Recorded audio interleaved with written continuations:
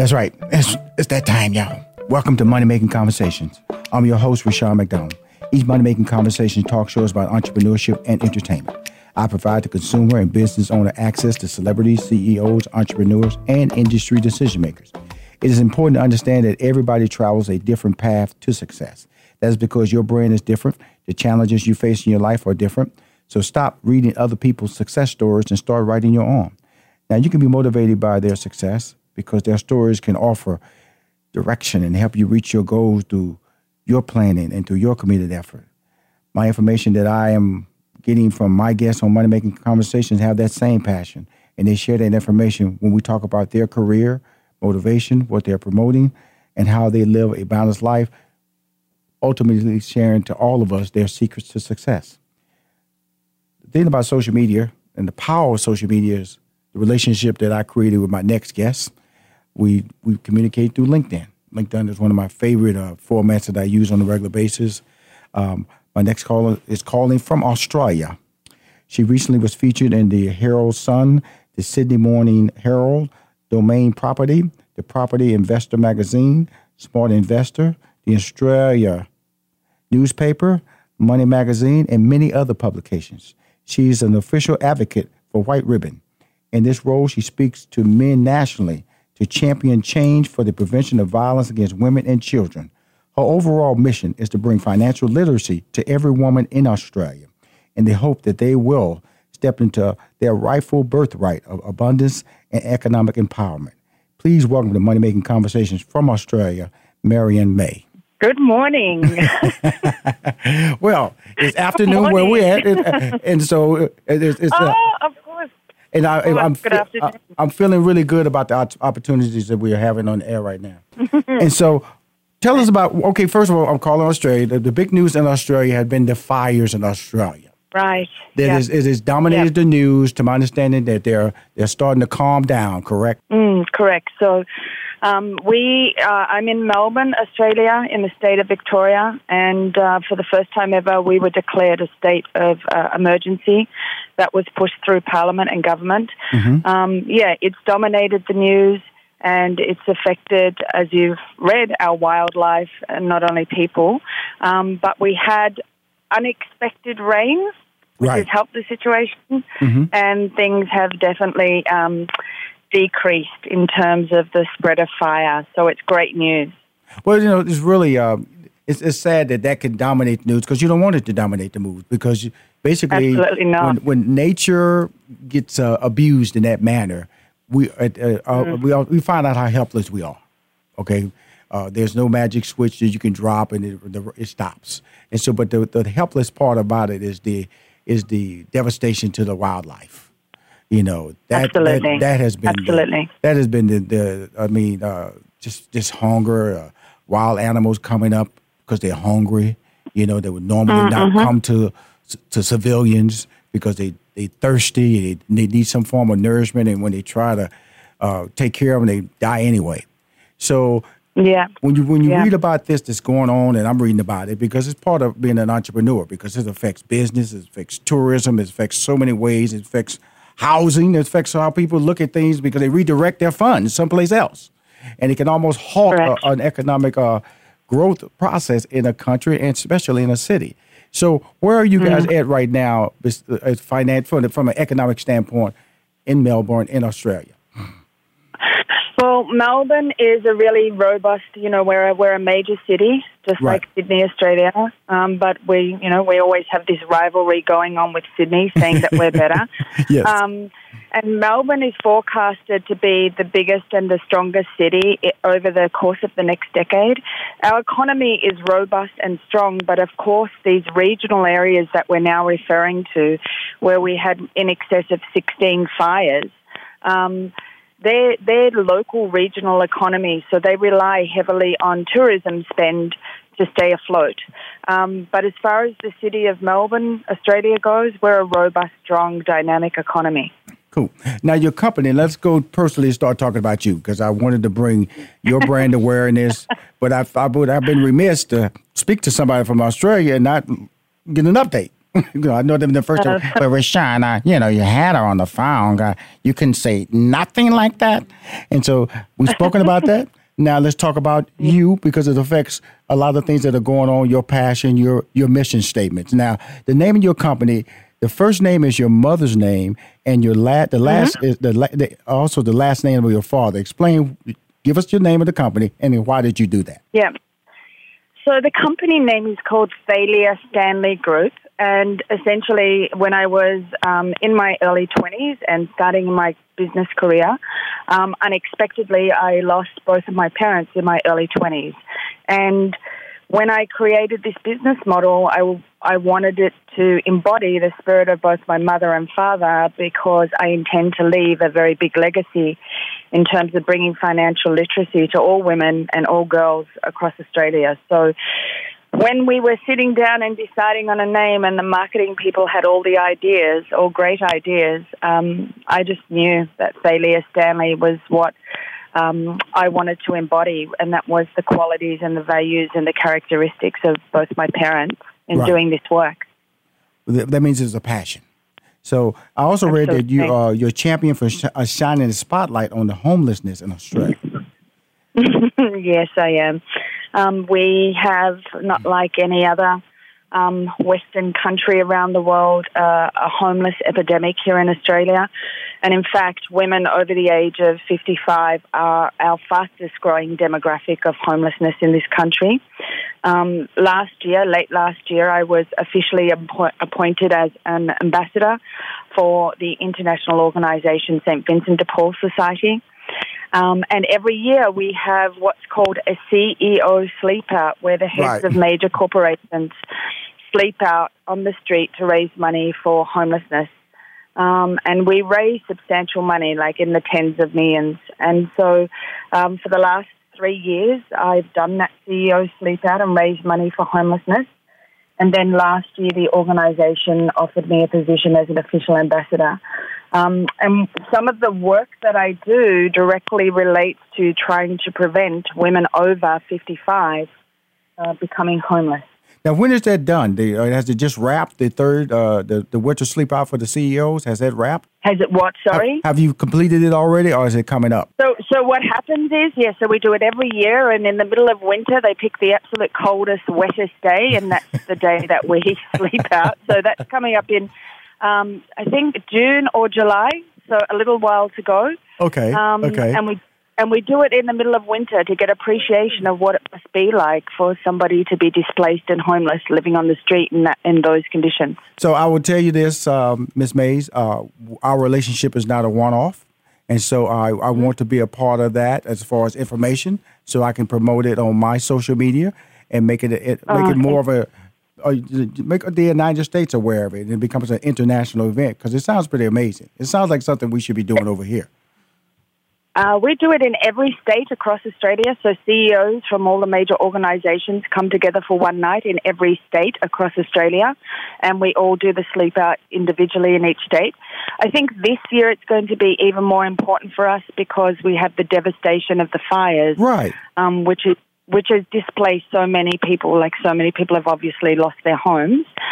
So this year our efforts are going to be even stronger, and the event's going to be even more important for us. Well, again, everything that you're doing is derived through your passion. Because you say you lost your parents at an early age. What did they create? Was the passion built through your relationship with your parents, or after they left your life, you found your passion? No, I think at a very early age, I always knew that I had a calling to be in service and to help others. Right. And that was innate in me. As a child, I remember taking personal items from my parents' home and giving them away to people who I thought were poorer than us. And my parents saying, what are you doing? I don't know. I thought they needed the ham more than we did, or I thought they needed the clothing more than we did. So it was always innate in me.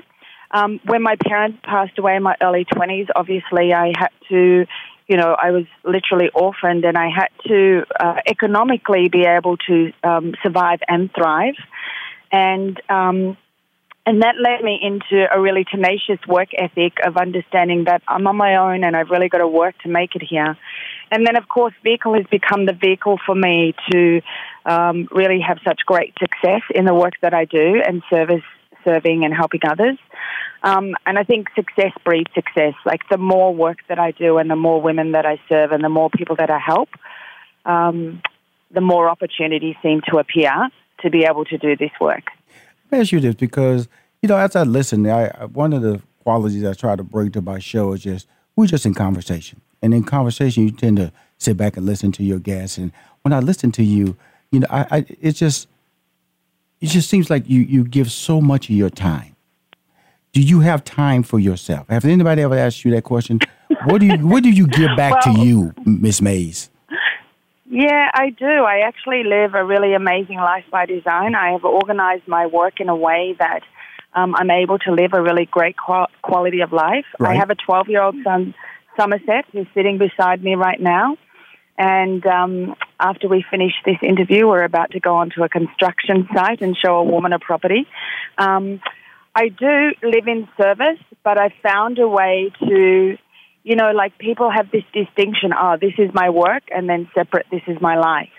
I have that distinction too, but I found a way to make the two marry together. And when I spend time with my clients, it's just as pleasant as spending time with people in my personal life.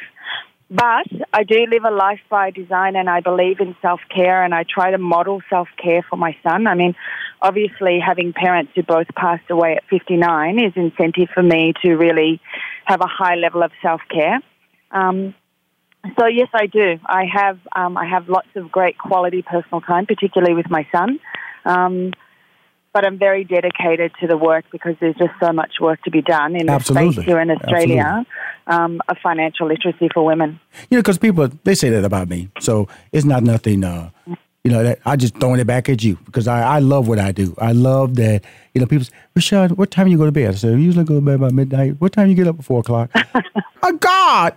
What do you do? You going to wear it? No, because I love what I do. And in fact, I'll tell people all the time, if I could figure out a way not to go to sleep, I'll be happy. That means I would just be constantly just doing things that I love to do. But unfortunately, I have stayed up at the most, I think, about 54 hours in a row, and I was vibrating. I was literally just shaking. And finally, my wife said, "You stop. You need to stop." Okay, and I say that because of the fact that if you're passionate about something, if you're driven by something, whether you might consider it work. If it's a passion, it's considered something that you've been blessed to deliver to somebody. It's something to make somebody's life better. And that seems like you said, that's your calling. You've been called to do this. It's almost like a minister being called to the altar to preach, but you're called to the altar to make change, to create a more positive life because you have a positive life. And that's called helping someone to have a better life than you. I see you understood that at a very early age. I didn't understand that until I got older. That I could share, that I could actually help. You, for some reason in your brain, it clicked that, I don't really need this, but you probably need it more. So here, and your parents are looking like, hey, you got to watch her. Got to lock everything down. She gonna give everything away. She gonna give away the refrigerator. It's very true. It's very true. I gave away my mother's nightgown, our ham for the family, our clothing, our food, all the time. I would just get our stuff and say, actually, I would tell them that my parents told me to give it to them, which wasn't 100% accurate at the time. But I love it. We're talking with Marion Mays from Australia. We'll be right back with more Money Making Conversations. It's fantastic. She is a friend that I discovered on LinkedIn, and she's a friend for life. She doesn't know. She got Rashad in her life. I might show up on her doorstep. I might be at the CEO. Sleep out. The winter sleep out in June. You know me. I'm crazy like that. We'll be right back with more from Rashad McDonald and Money Making Conversations. Don't touch that dial. Money Making Conversations continues online at www.moneymakingconversations.com and follow Money Making Conversations on Facebook, Twitter, and Instagram. Ladies and gentlemen, it's time you stop thinking about your dreams and put some plans into action.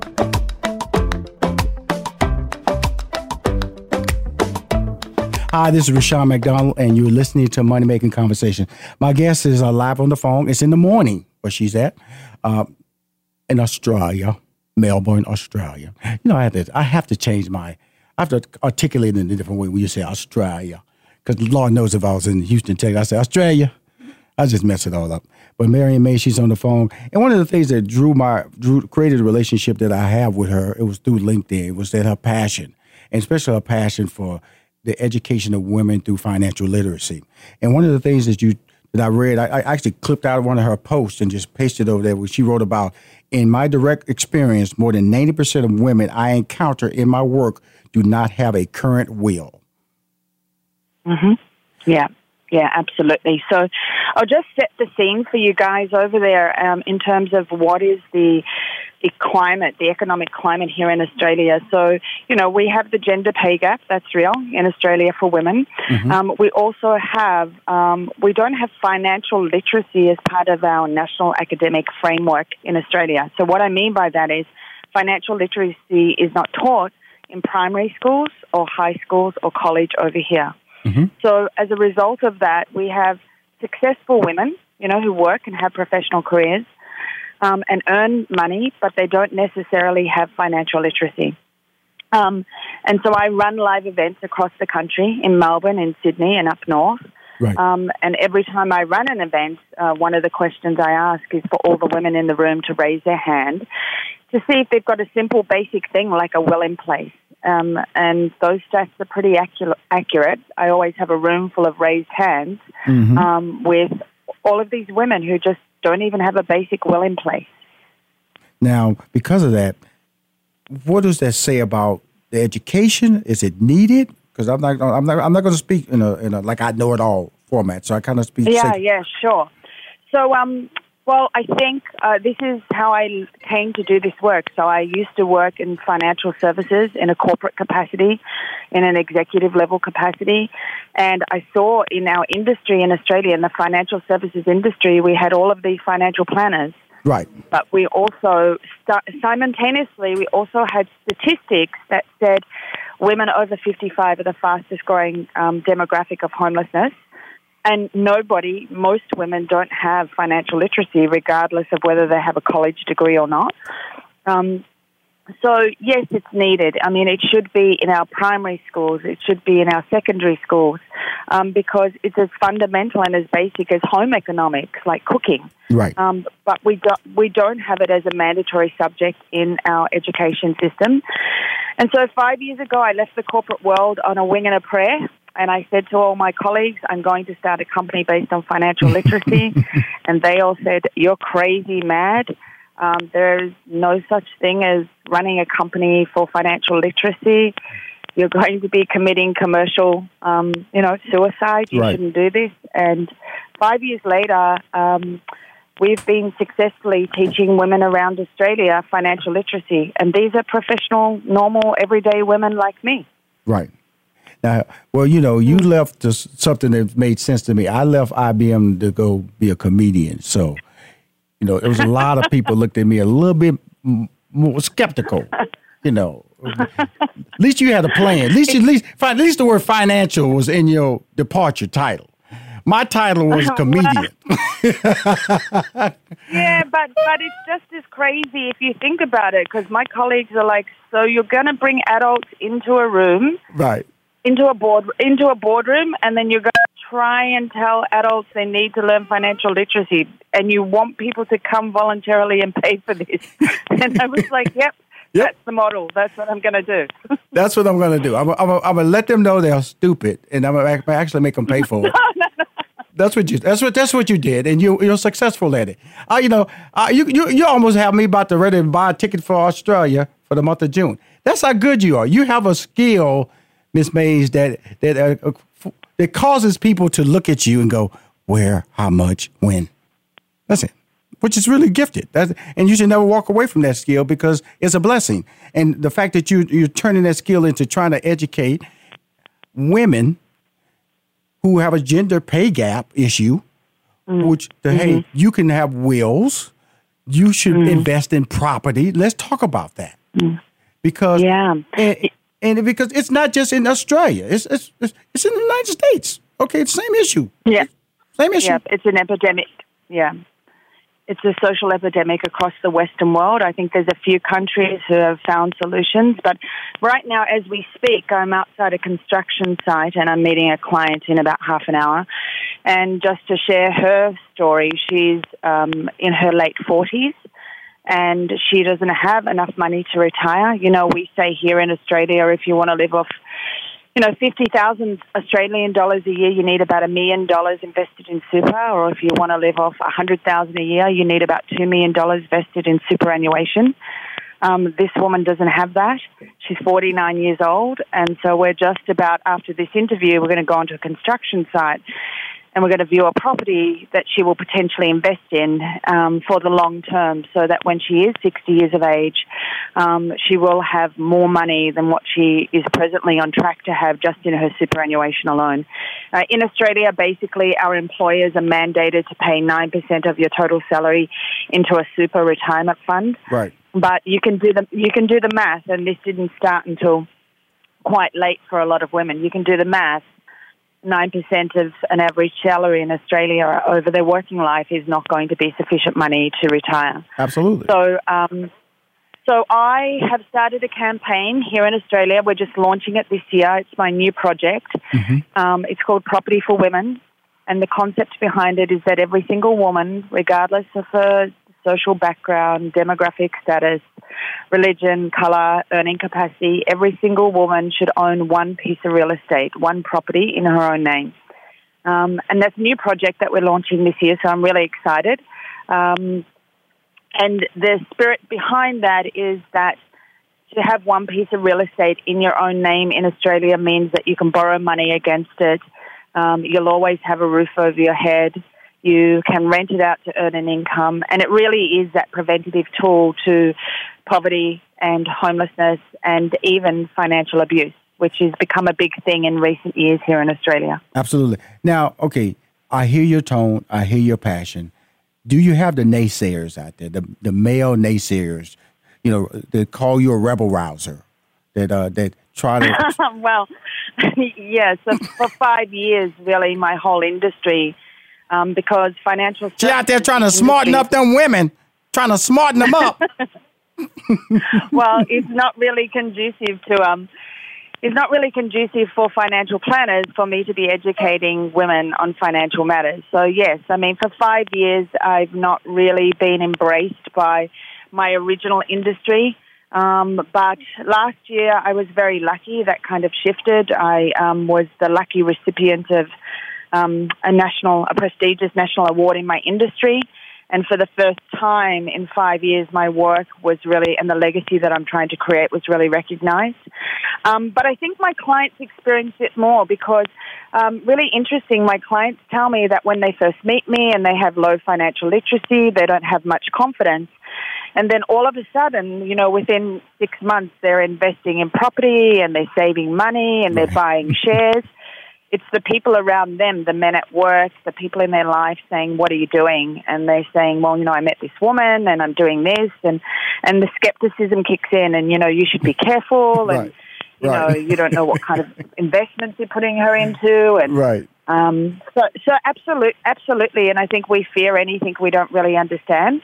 But I also think in this country, there's a conditioning and a comfort.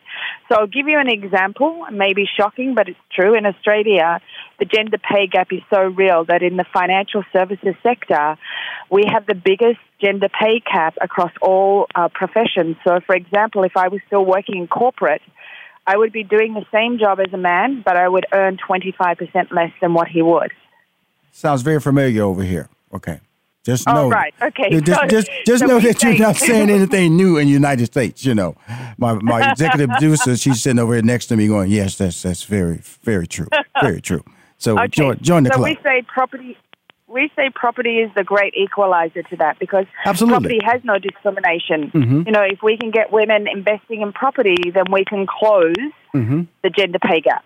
Well, the thing about it is that first of all, I'm enjoying this interview. And thank you again for calling me from Australia early in the morning. It was comfortable in the afternoon over here. Just to let people know that the information you're giving to me is very relatable to the listeners in the United States or any other country because women are are regulated to secondary citizens in so many different ways, and it's always been the case. And so, through change is happening, but it's not happening rapidly enough as in racial situations as well. But one key thing I wanted to bring you on the phone was to talk about, what are the key factors to getting unstuck, and in your eyes, getting unstuck and building wealth? Absolutely. So I think the first thing is, the work that we always do with women, which is a little bit abstract because it doesn't happen in the financial services industry here, is we look at their mindset and we look at their subconscious beliefs and we look at their story. And so we actually work with them on that level. What is the story that you hold about yourself, about your conditioning from your past, from the family you came from the hood that you grew up in? What is the story that you have that tells you what is possible for your life and what is not possible? We work at that level first. So it's really about behavioral science and mindset. So I think that's the first thing, to really challenge your beliefs and the story that you're telling yourself about what's possible. I think my life is an example of, I just grew up in a normal suburb, and my parents unfortunately passed early, and I was on my own, but I'm self-made and I'm financially independent and I'm successful. And I always say to women, I didn't have many of the opportunities that they did. I didn't have the opportunity to finish my university degree in law. I didn't have the opportunity to have the financial support of my parents for those additional years so I could study. But I was able to do it. And so I think the first step, number one, is you have to look at your belief system and your subconscious beliefs, because that really is driving all of your behavior. 95% of all decisions we make are made in the subconscious brain without us even realizing. The second thing I say is you have to have basic financial literacy. This whole idea, and I don't know if there's a trend there like in America like there is here, but this whole idea of going to some guru who tells you, listen, I'm a guru and you don't really understand anything about money and you should just blindly trust me and I'll invest your money and it'll be okay. What I say is that's actually not okay. And so the second thing you need is financial literacy, because as human beings, we never do, or we fear something we don't understand. When we have more information and when we understand something, then we develop confidence to do it. And the critical thing, like if I could give anyone listening a message, the message would be that there is no amount, we're all wired for hard work. I certainly was. I came from a family who had amazing work ethic. Right. We're wired, and we're told as children in our education system and throughout our lives that we need to be good people and that we need to work really hard. And if we work really hard, then we can make money. And what I would say to people is that is maybe true in part, but no amount of hard work and no amount of salary income is going to make you financially independent or wealthy. It's buying assets that go up in value over time is the only way to build wealth. And you can read any book. You've got some great wealth mentors over there who have published amazing books. The only way for anybody to get ahead is to buy assets that go up in value over the course of their working life as a means to financial independence and to building wealth.